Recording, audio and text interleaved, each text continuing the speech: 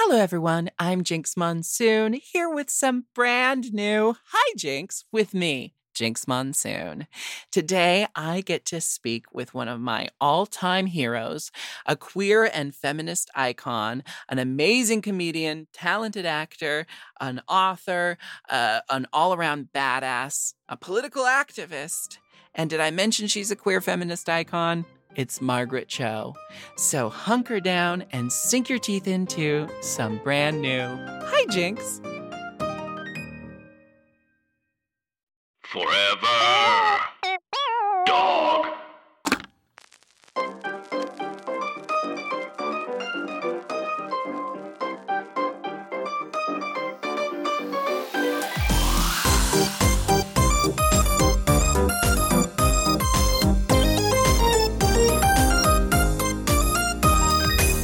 Hello, everyone. I'm Jinx Monsoon, and welcome to Hi Jinx, a podcast where I, an internationally tolerated drag superstar, get to interview compelling and fascinating people about how they became who they are and why they do what they do. Today, we are joined by comedian, actor, musician, podcast host, Renaissance woman, queer icon, Margaret Cho. Hi, Margaret. Hi, Jinx. Okay, I'm going to start. I've been thinking about this interview for days now, and I'm going to start by just saying I get so nervous every time I talk to you. Why? You shouldn't. We're friends, and we've talked a lot now, and especially over this this format, doing our podcasts on Zoom, we've talked quite a lot. So yeah, I know. And I'm fully prepared to mention that, you know, we've met a handful of times. Your episode is right around the corner with my Futurama podcast. But I always I feel like I'm always walking this tightrope because I want to just act cool around you. You're this like punk rock feminist queer icon that I've been following my whole queer life. And I want to just be cool around you and just be like, oh, it's Margaret. We're chill. We're buds. But the drag queen teenager inside of me that worships you literally always gets nervous. And so even when I had you on the Futurama podcast, I was like, there's so many things I want to ask her and talk to her about. And I just didn't want to put too much on you. Well, now we're doing hijinks, and that's what this podcast is all about. I love it. Well, I'm a fan of yours, a longtime fan, and so it's always fun. So, don't be nervous, but I get it. I have the same feelings when I see or speak to Debbie Harry. I get so excited because I really love her, and I've known her actually for quite a few years now. But the little queer kid, thinking about her in the Stephen Sprouse doing Heart of Glass, and it's like I can't believe that I know her and I'm friends with her, and it's always something that makes me really have panic diarrhea every time I have to see her. So I get it. Not that you have panic diarrhea. I mean, I was going to say, I'm a bottom, so I'm not going to disclose what happens to my bowels every time we talk. But I think the thing that always blows my mind the most is, every time we've interacted, I'll have at least one moment where I'm like, oh, and this was this thing that I did, or, I'm a drag queen who did this. And you always have a moment of, yeah, I know. I know. You're hip to the drag world. You're and plugged in. I love you. And it's really, drag is interesting because you are probably the only drag performer that I know that actually doesn't do the drag that is just lip sync, or that is just sort of, it's costuming, but it's different. It's like you're in the skin of this character. It's a different interpretation of drag. It's very theatrical. It's very deep. That goes beyond sort of a lot of the artifice of drag, which is a different thing. I think drag is so interesting because it's changed so much through the show Drag Race. Mm-hmm. and we sort of look at it through the lens of that. But I think what you do is very, very unique in that world, and I love it. Well, thank you. I mean, I have to pay credit where it's due. Uh, I think drag has always had all these different ways of doing drag, and the way that spoke to me the most was the cabaret style. Like, you create a Mm-hmm. character with a whole backstory and a whole life, and then you get on stage and you become that character, even if your drag persona is an extension of you, or when you're in drag, it's like the person is still in there, but Mm-hmm. there's a very steeped character around Jinx Monsoon. And I got that from watching people like Varla Jean Merman and Coco Mm-hmm. Peru, Mm-hmm. and many drag icons that came before me. But I have to admit that, like, a lot of inspiration, early inspiration in my life, came from watching your comedy specials. Ooh. And part of that is just your, like, storytelling, your joke delivery, but also the way, one of my favorite things about you is you pull your audience in with comedy throughout the whole special, and then you hit them with all the hard truths and all your, like, foundation shattering Oh, thank you. punk Thank rock you. political beliefs. And I think the ability to, like, set people at ease with comedy and then Mhm. hit them with truth bombs once they Yeah. kind of got their guard down. It's something I really I respect love about it. you. I love it. I mean, I think it's important to have a moment and a message when you're performing, but at the same time, there's so much performative aspects of activism nowadays. It's like, evidenced in the Met Gala, Hmm. which I actually really thought was interesting because of the weird backlash. There's so much backlash around activists and activism when it's sort of like performative. And that the Hmm. Met Gala with the tax the rich and peg the patriarchy dresses or outfits, and then combined with the reality show The Activist, which is actually not happening now. Did you hear about that? No, tell me all about it. There was a reality show called, I guess Oh, it's wait. called The Activist. Yeah, I heard a little bit about this, but I want to hear your take on it. Well, they're putting sort of a reality, like, it's America's Next Top Model meets, I'm not sure, there's no other show for it. It would be change.org, I guess. It was a reality show that was supposed to find the next activist, which is really like a crazy thing. It's like, why would you use television and reality show programming, which is subversively very corporate, Hmm. in a way to find purpose in activism. So they were pitting activists against each other. I don't know who was actually going to be the activists on the show, but there was like all this stuff. So anyway, they pulled the plug on the show. They're not doing Yeah. it now because there was I such a huge outcry against it. Yeah, I think the only way I learned about it was someone was posting their dad's responses. So, like, dad joke responses to an activist reality TV show, like a dad going like, how are they going to assign points for that? Whoever's the most woke gets the most points today. Yuckity yuckity, like. But Yeah. yeah, it's such a crazy concept. And especially the nature of reality TV, having done it myself, is it's both real and, like, stylized. I almost said fake. It's never fake, but it's stylized and, like, Mhm. very hyper performative at the same time that it is real. But it's like this special kind of reality, Well, it's like we love sports because we love people who prepare for a moment and then they have their moment and then they're competing with other people. And so it really comes from sports as entertainment that we love a Hmm. reality show. Yeah.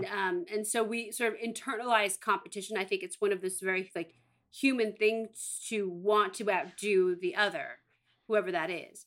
And yet activism really is there's something that is really like you can't quantify the value of an activist because everybody's values are different. You can't say Yeah. who's better than who because that's really kind of almost trying to legislate a value or like apply a value to something that it really it has so much more value than anything you could enumerate. So Yeah. it's it's a way to cheapen something that's very noble, and so it's a funny thing because it's like I could see why they would want to do a show like that because it's just so it is like I would actually probably want to watch it. Yeah, of course. But at the same time, it's just weird and gross. It's weird and gross.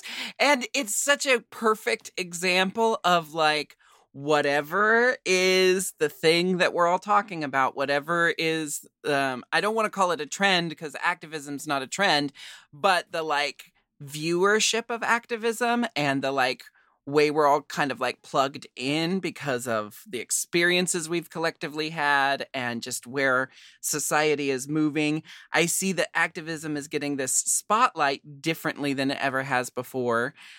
And then corporations see that and are like, how do we monetize activism?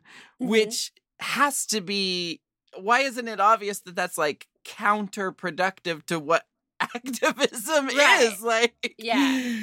oh, It's so weird how our culture has become so incredibly consumerist, yet we're still trying to find our soul underneath that.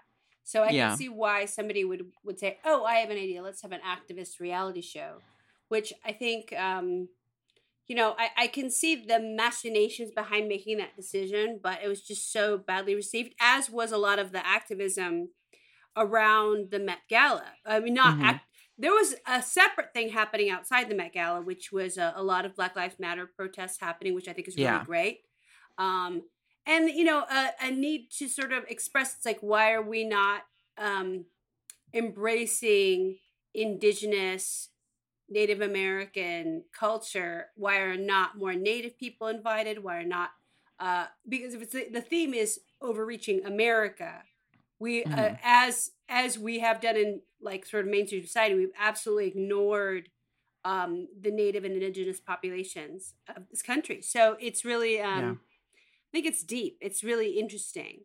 There's a couple of dresses that I really liked.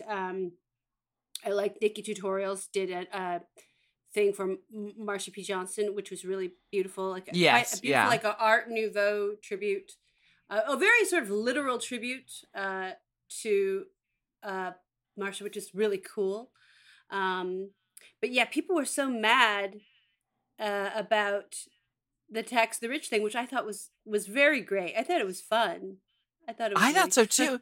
so fun. It had an element of camp to it, Mhm. which is, I don't know. It was probably my favorite look, that and Lil Nas X, who like Oh lately yes. I can't get enough of Lil Nas X. I love the pregnancy. Montero is now born, which I was listening to, which I've been watching him on TikTok, and my friend actually made the second layer of it was the gay armor, the gold armor. Oh yeah? Yeah, so he made that. He had done a dress for me. He actually had made dresses for me and Selene Luna. When Selene got married, he made her wedding Mhm. dress, and he made my maid of honor dress.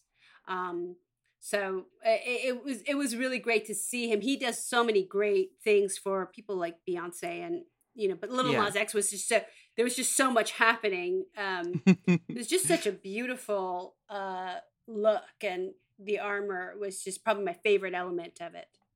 Yeah, I've been noticing in queer fashion that like armor is coming up a lot in queer fashion. One of my favorite looks of Simone's on the last season of Drag Race was she had like a kind of half suit of armor very kind of similar to what Lil Nas X was wearing, but it was like a breastplate and one full like arm of armor, and then kind of like a Grecian inspired gown, all together in one look. And there's something really exciting to me about queer people getting dressed for battle. You know? Right. It's great. It recalls like Joan of Arc, who Yeah. is like, to me, kind of a very queer, iconic sort of figure in that era.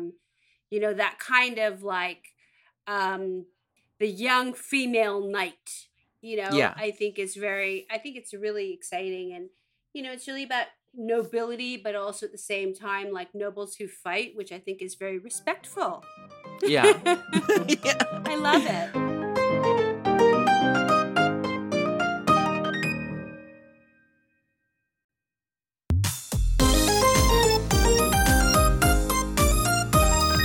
Margaret, you have had an amazing career. You've always been there in my life.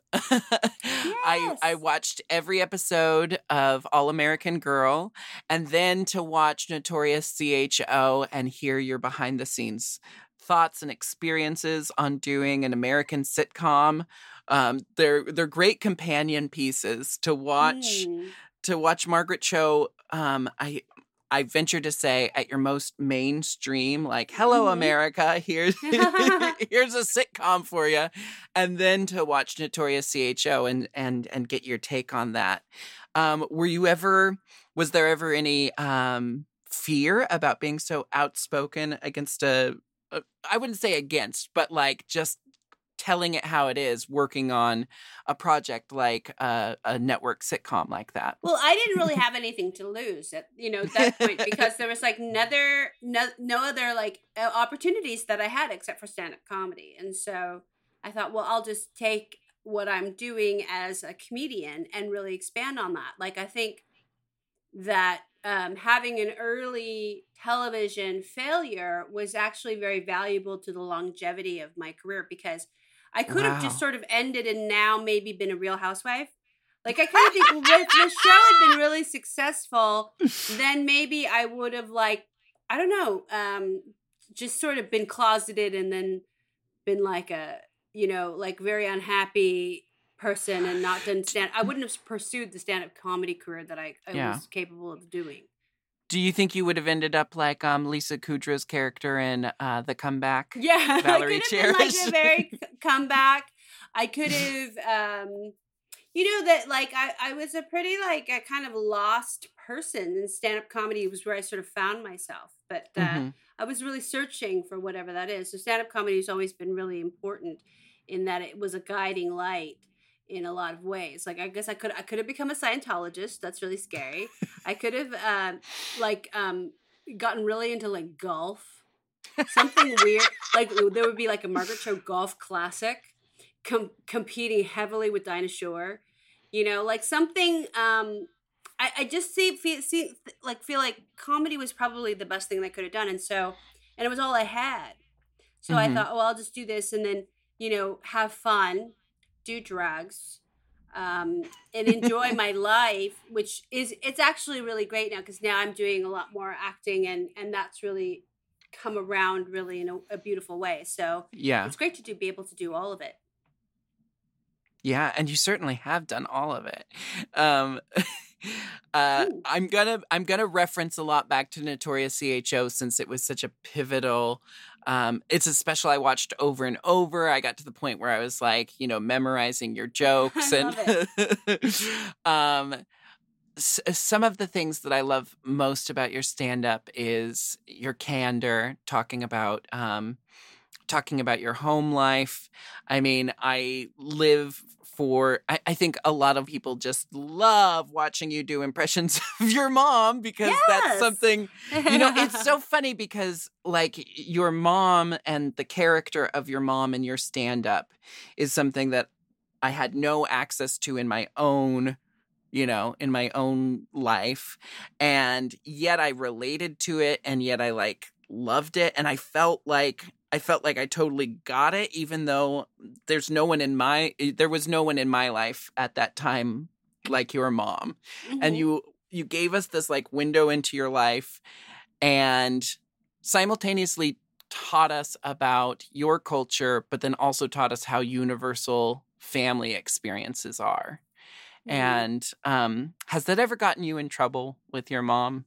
No, I know you. She loves it. She loves it. She loves to be in the spotlight, and she's very. I think she just really enjoys, like, kind of, because I think a lot of times, older Asian women, as they age, they become invisible. That's why we had so many issues with violence against older Asian American women.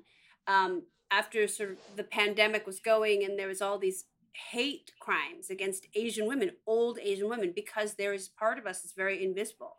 And that when you can push somebody that is invisible into the light, it's really satisfying for them. So she was really she's still very, very appreciative of it and really loves it. So I think she doesn't care what it is, and then my parents are just so surprised by my success in life that they're like so happy with whatever they get. So I think it's really great. That's awesome. It makes me think both of my own mom, who winds up in my material all the time these days, and now it's like at this point that my mom's starting to see my material and see the stories I tell about her, to which she always responds like, "Oh, it wasn't that bad. No, you're remembering it wrong." But then also loves, like, anytime I bring her up on stage and she's in the audience, she totally does a look around and a wave around like, "It's me." Yeah, they love it. They love to be kind of brought back into the light, which I think when you're getting older, that's something that people don't do as often. So I love that. Yeah. Doing a little research on your Wikipedia, the most reliable research network, it says that you have done sex work in the past, both phone sex work and dominatrix work. Yeah. I feel like I knew about the dominatrix work, but not as much about the phone sex work. What was that experience like? Well, I was doing phone sex with my friend Jerry, who was a huge fan of yours. Oh yeah, she died 2 years ago. Oh, I'm now. sorry to hear that. Yeah, it's really sad, but she loved you. She was a big fan of yours, and she and I were going into. So we were doing this phone sex recorded in a studio. So we sounded white. So because all of the other girls had like some kind of accent. So since we sounded so white, we were given the sort of a little bit of a raise and a promotion by doing scripted phone sex. So we didn't actually have to talk to anybody.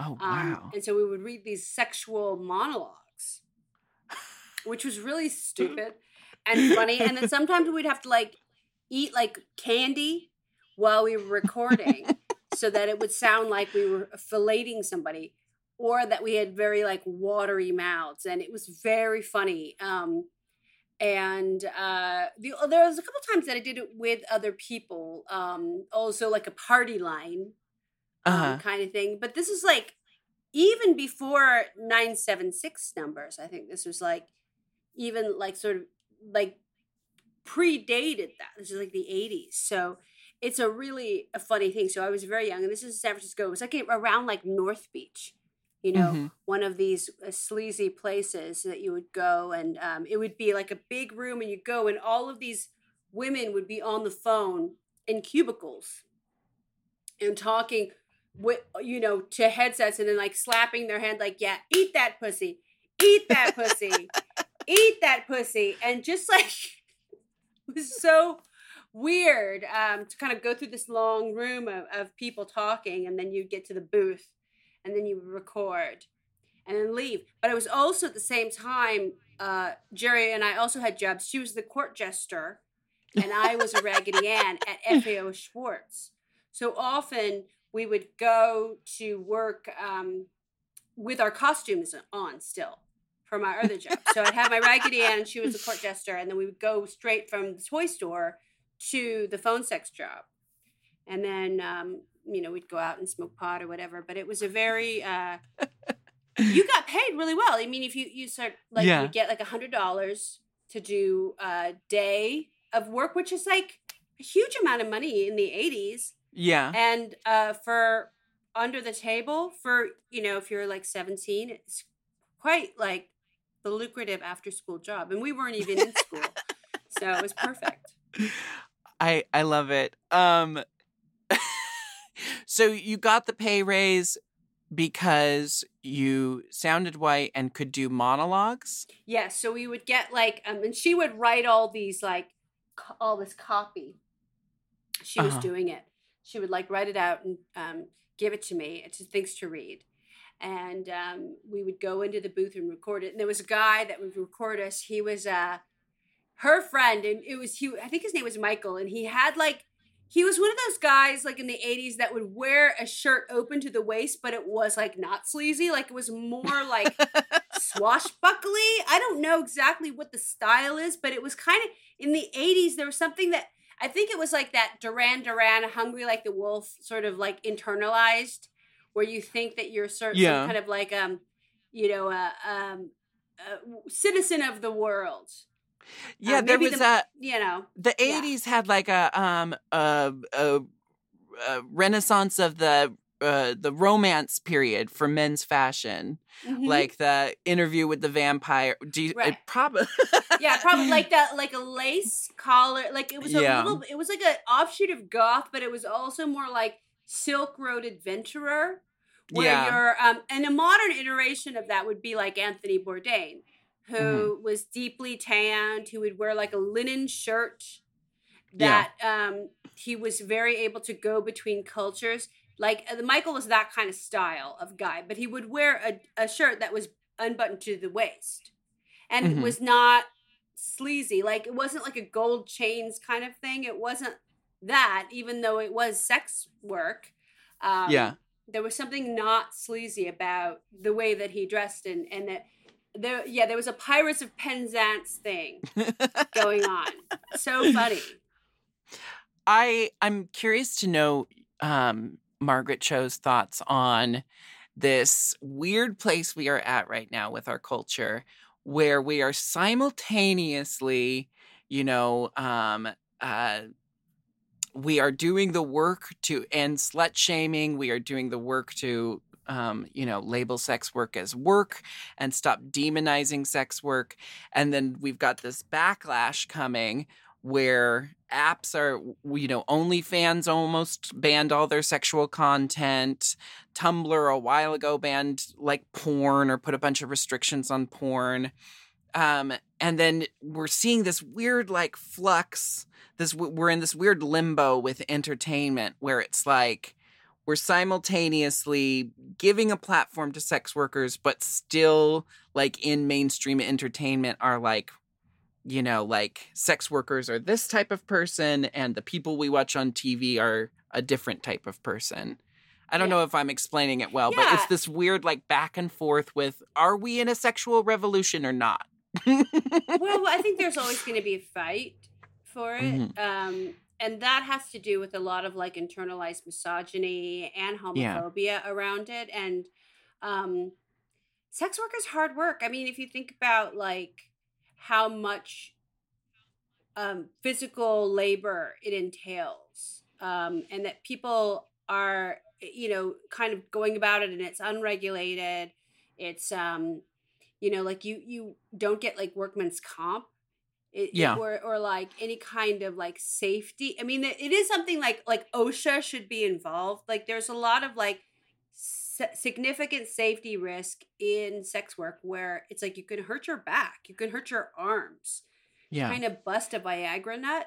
That's like all hand and arm work that it's like so hard. Like I think that sex workers should have a lot more medical sort of care protection in that regard because it's physically difficult. But that's not even counting all of the other stuff, that it's like you're in a socially sort of unacceptable place, so you sort of have to hide so much stuff about you. Like there's so much that needs to be addressed when we're talking about self work. I think sex work should be safe. It should be really like looked at as a respectable profession, because I think it is. Like, and I think like doms also, like, if you're a good dominatrix, that's like a combination educator, psychologist, therapist. It's sort of almost like regression therapy. Yeah. It's hypnosis. It's body work. It's a combination of all of these healing arts. I think that, they should be compensated. And oftentimes they are. I think dominatrixes are definitely compensated a lot better than sort of like in sex work in general.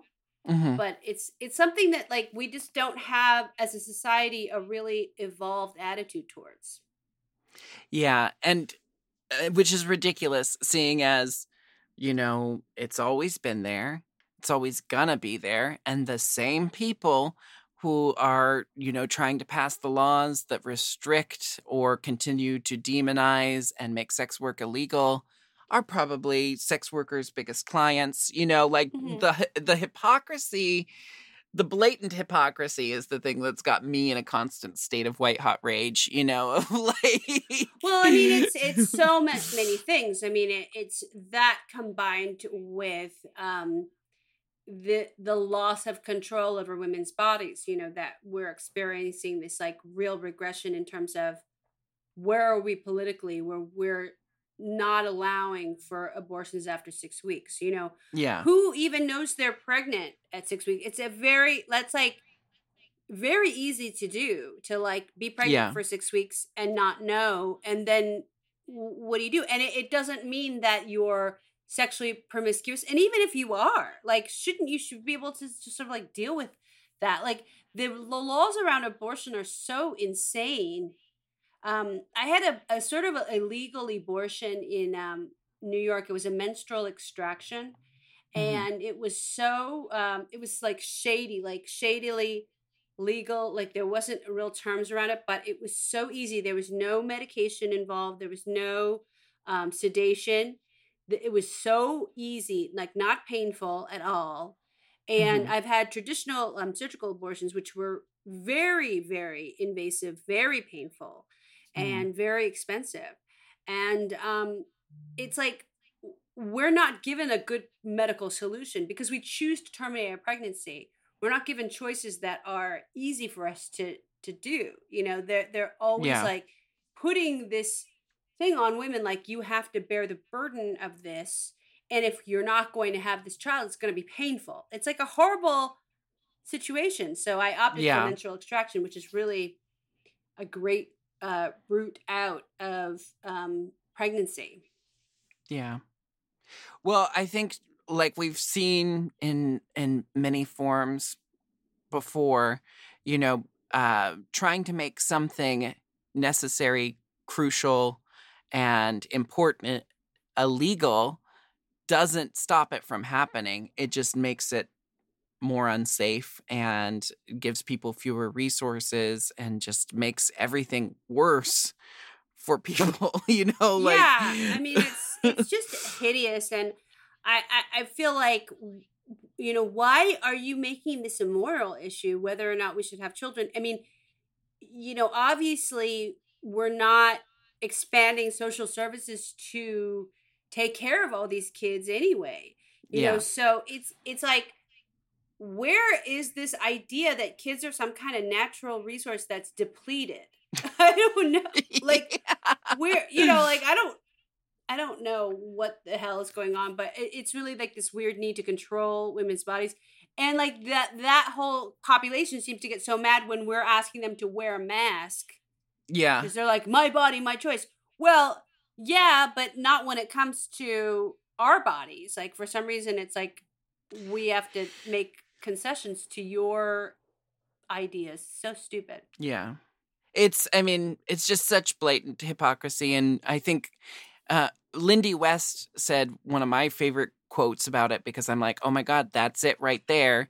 On the Daily Show, she said, I'm going to misquote, but to the effect of, it's it's not only control over women's bodies, but it's to keep poor people poor. Mm-hmm. And if you want evidence for that, it's that like the politicians passing these laws, their mistresses and wives are going to have no problem getting abortions because they have a shit ton of money. Exactly. So it's really just about keeping poor people poor because, a great way to be poor is have lots of kids. So and it's really a great way to sort of like look towards way bigger problems like in terms of like where do we then get control back of our bodies? Yeah. When do we get control back of our lives? It's really I don't understand how this happened. We won the battle to have abortions legally 50 years ago almost. Yeah. It's like why are we going backwards? It's like really, it's disgusting. And I mean, this is Trump's lasting fuck you to our country is really what he did with the Supreme Court. I think he didn't even know. He was just dumb and sort of like went with the idea of like, oh, well, I'll get the conservatives to back me. And the conservatives really just used him to get to this place where we're at now. So it's a very, I don't think that Donald Trump is actually evil. I think he's just dumb. Yeah. So I think dumb that's what it is. Vain. Yeah. Dumb, vain, narcissistic, orange-haired asshole, which if that's what people wanted in a president, I would have ran that year too.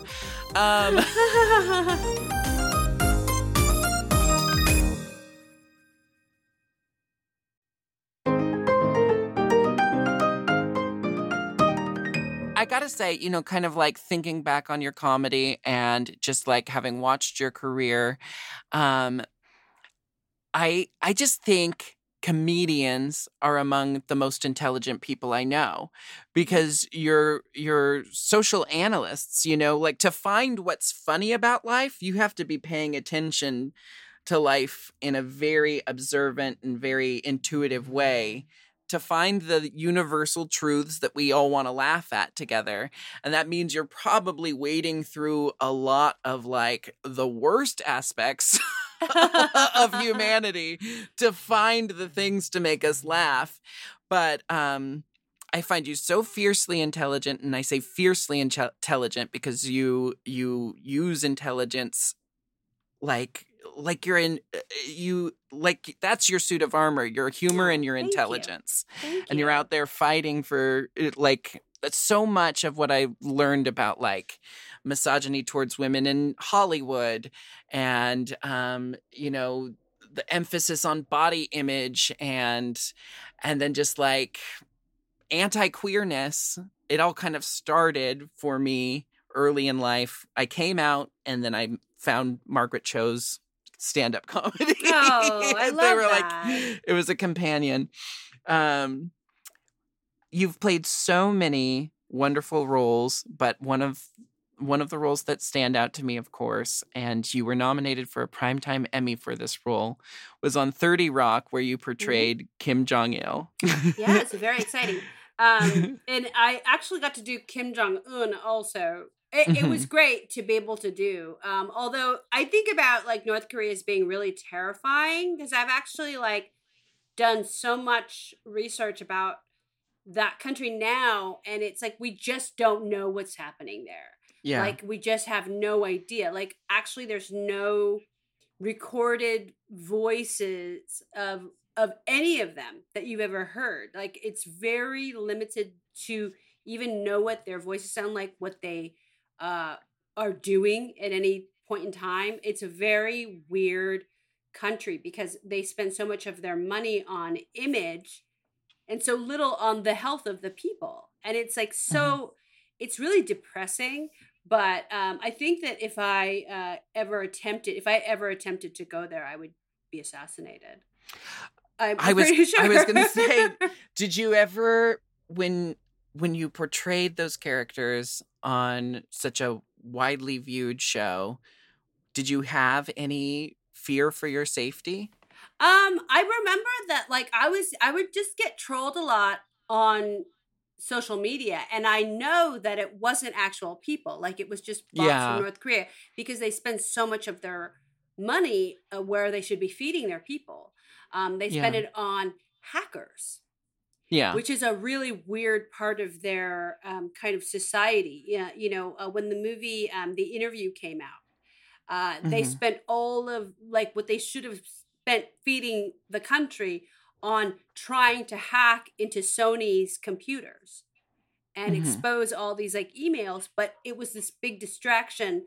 The sort of thing of like, we can't make fun of us. That's the one thing that they don't want, is that for anybody to make fun of them.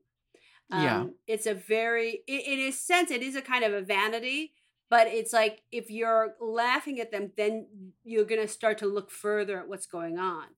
And I think Yeah. after that Sony hack, that a lot of the interest and sort of suspicion around North Korea, even though it's always been there, and it will always will be there, it started to sort of like reach peak and then deflate.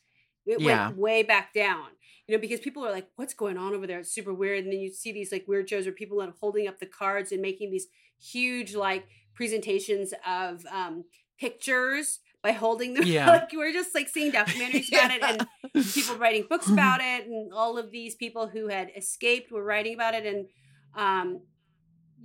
all of those voices have been silenced over time. Yeah. So it's a very, like, you see like, oh, actually they do have people that are very in charge of things that will terrorize you personally through like trolling or whatever. I mean, I had to sort of stop looking at any kind of like trolling. And then I had this weird thing where I was like also like starting to try to find people and like trolling. And then I had a friend who was actually a hacker. A bunch of people that I knew who I never met in person, but were like parts of Anonymous and stuff, who were like Hmm. friends and fans, but like I didn't really know them. Like if somebody would be trolling me, then I would get like their information. Like somebody would send me their social security number. Like somebody would be like, I don't want this. Oh my God. I don't want this. Like it's weird how people are fighting now through Yeah. hacking and that kind of doxing and stuff like that. Is so weird. Yeah.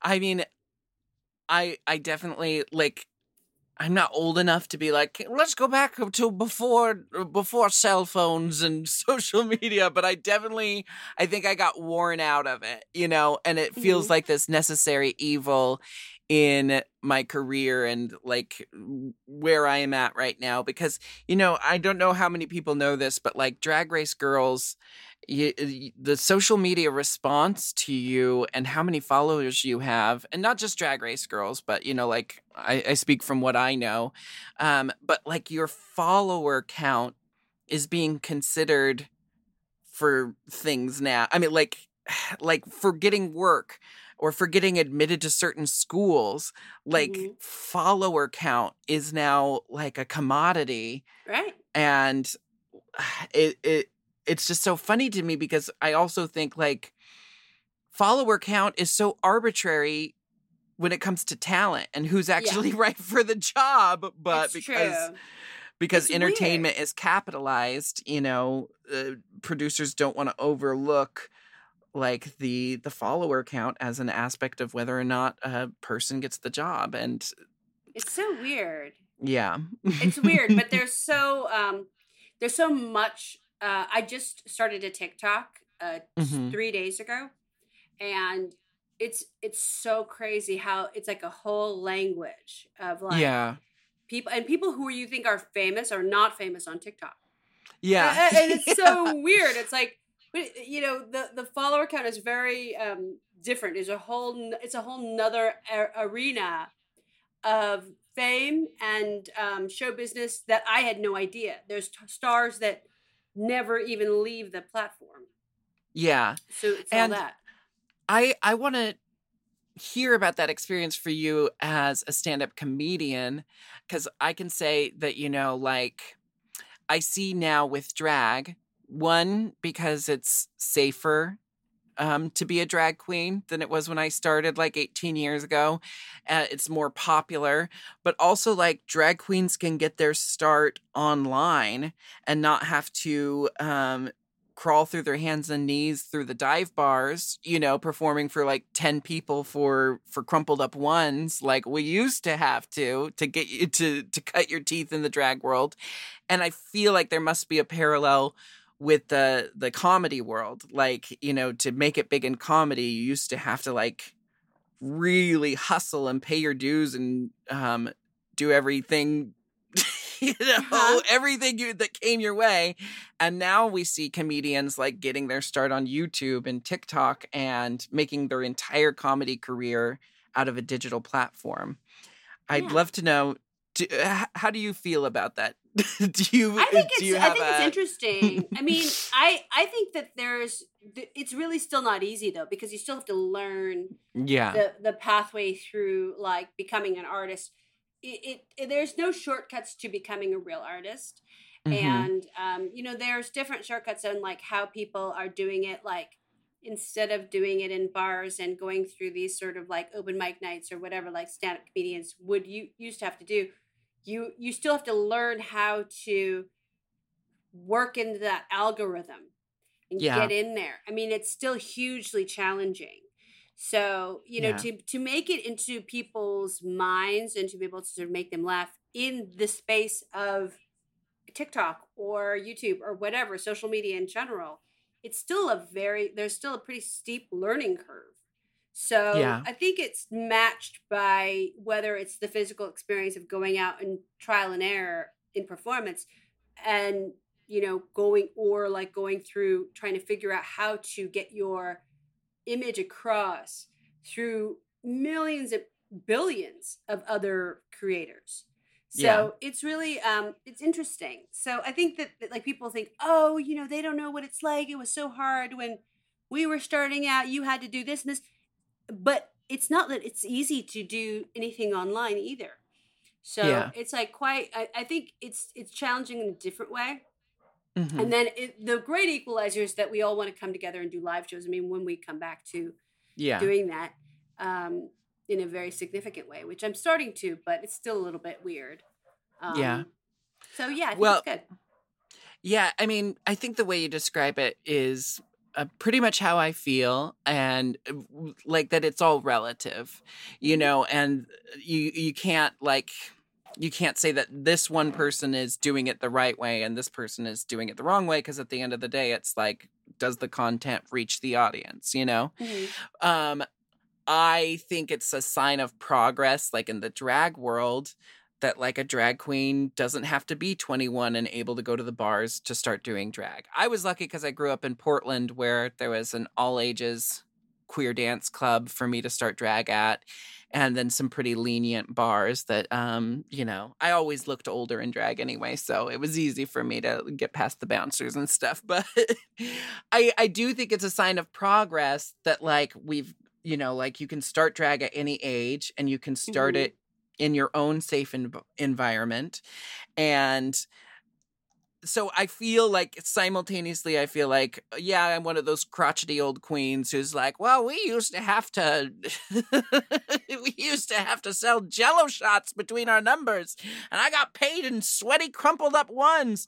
But then I'm also like, well, what did I do it for if not to make it easier for young teenagers to do drag wherever they choose to do it? So it's good. It's really good. It's good. And it's also important to embrace the youth and what they're doing. Like, I'm just so impressed by all of the talented creators out there on TikTok, like amazing queer content, amazing young people doing things that I couldn't even imagine doing at their age. So it's really cool. Yeah. And I think the best thing coming from people generating their own work is now we're seeing more and more really good TV shows that came out of people independently producing their own work, like saying, this is what I want to see in the world, so I'm going to do it myself. And then it gets picked up. And then we get to see things like...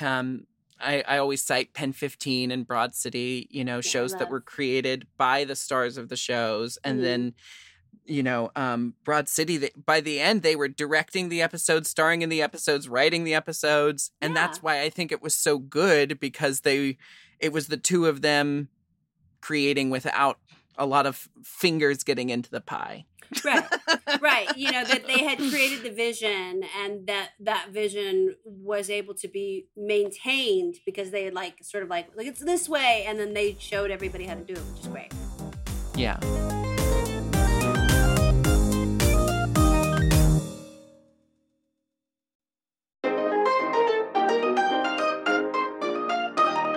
Margaret, you are such an icon to me. You are one of my heroes. I'm so glad I finally just told you. I get nervous around you, so that the next time I stumble during the intro of something, or sometimes I feel like I don't want to alienate you by just sitting there and quoting you at you. But if I wanted to, I could just sit here and list off all the quotes that run in my head constantly that you brought into my life. Aww. But instead, I'm going to give you my send-off questions, my compulsory send-off questions that I ask every guest. First, who is your celebrity crush today? Oh, my celebrity crush today is I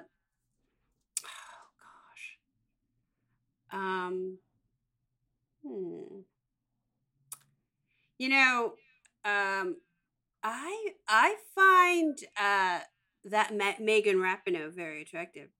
There's also a really beautiful girl on TikTok. Her name is Taylor. She's a dancer. She's queer. She's too young. She's 27. But she's so attractive, and she does these TikTok dances where it's very it looks like she's in stop motion animation, but it's really incredible. So I find that dance is something that's just so trippy, and she's so attractive. That's her. But she's far too young for the likes of me, but she's quite something. But yes, I like those girls. There is a couple of guys that I'm is the dead guy on The Flight Attendant. Did you ever watch that on HBO Max? No. It's really good. It's really good. The dead guy is really hot. I've never seen him. I'm sure I've seen him in other things, but he's a really good dead guy. If you watch you'll know, but he's very good. So he's very sexy. It's sort of very vanilla for me to like him, but he's really cute. I am looking for the name of my celebrity crush for today. Have you been watching the other two? No. Oh, I'm in love with the show. It's super queer, but it's also one thing that's just making me really happy is there's just constant references to kind of the upswing in foot fetish being mainstreamed these days. It's kind of unspoken, but everyone has a foot fetish now. So this show is really calling it out, and I think it's hilarious. But my celebrity crush for the day is Gideon Glick, who appears in season 2 of the other two, and I guess also originated one of the roles in Spring Awakening the musical. So there you go. Next compulsory question: are you spiritual? This sort of, but I'm in a program of you have to have a higher power. Mm-hmm. So my higher power is math. I think of math and science as being a kind of ultimate truth. Mm-hmm. So if I were to pray, I would pray to math. That there is something that counting, that we have numbers to count, is a really incredible thing to me. So in spiritual, that is my spiritual sort of essence, is the maths, the sciences, quantum physics. All of that is to me so mysterious, and therefore my idea that there is a God. Well, in witchcraft, there's a lot of overlap with magic and math and witchcraft and like the history of witchcraft. Yeah. And Solomon, ancient wizard sorcerer Solomon, all of his like magical practices, like drawing the symbols and invoking spirits and demons and angels with these special, circles and symbols and stuff, was all based in math. And in art, like in a lot of like sci-fi shows. There's a lot of sci-fi shows where magic exists because it's actually just a really, really ancient form of math, or a really advanced form of math. And so I love the idea of thinking of math and magic. They can live in the same universe. They are the same thing. I think they're the same thing. I mean, I think that magic is math, and they're all part of the same idea. Great. Let's start our own cult. We'll be called the I the can't nines. think of anything clever. We're the nines. To the nines. We're to the nines. Final question for you. What's your go-to karaoke song? Well, right now, I don't know if it's on karaoke, because you know how like all songs are not on karaoke? So it's like when you try to find a song and it's just like not going to be there.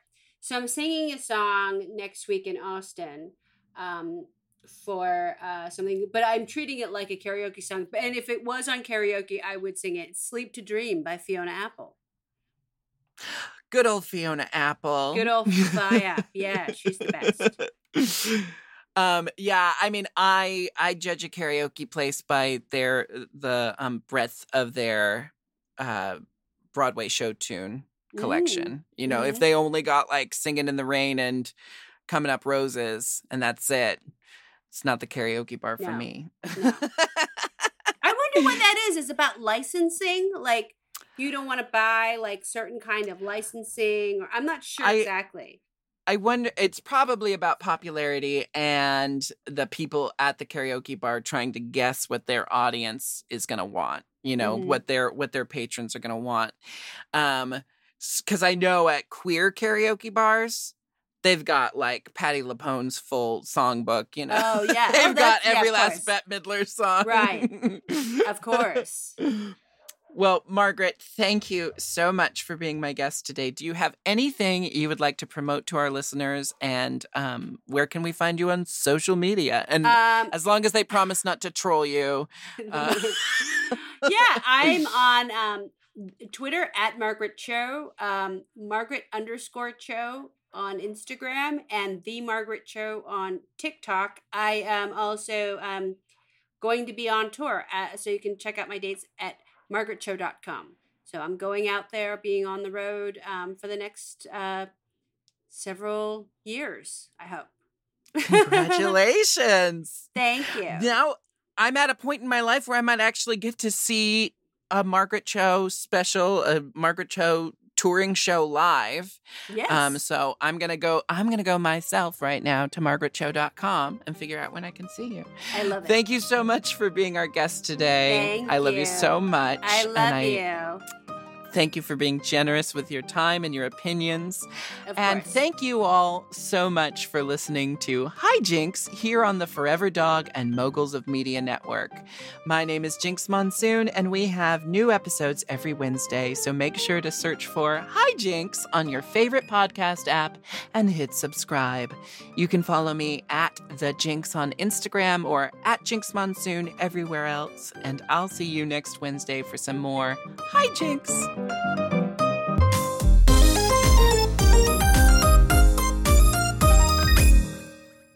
Forever Dog. To listen to Hijinks ad-free and one day early, sign up for Forever Dog Plus at foreverdogpodcasts.com/plus. Make sure to follow at Forever Dog Team and at Mom Podcasts on social, and rate and review Hijinks 5 stars on Apple Podcasts, Spotify, Stitcher, or wherever you get your podcasts. Hijinks is produced by Forever Dog and Moguls of Media, aka Mom, hosted by me, Jinx Monsoon, produced by Big Dipper, editing and sound design by Will Pitts, Executive produced by Willem Belli, Alaska Thunderfuck, Brett Boehm, Joe Cilio, and Alex Ramsey.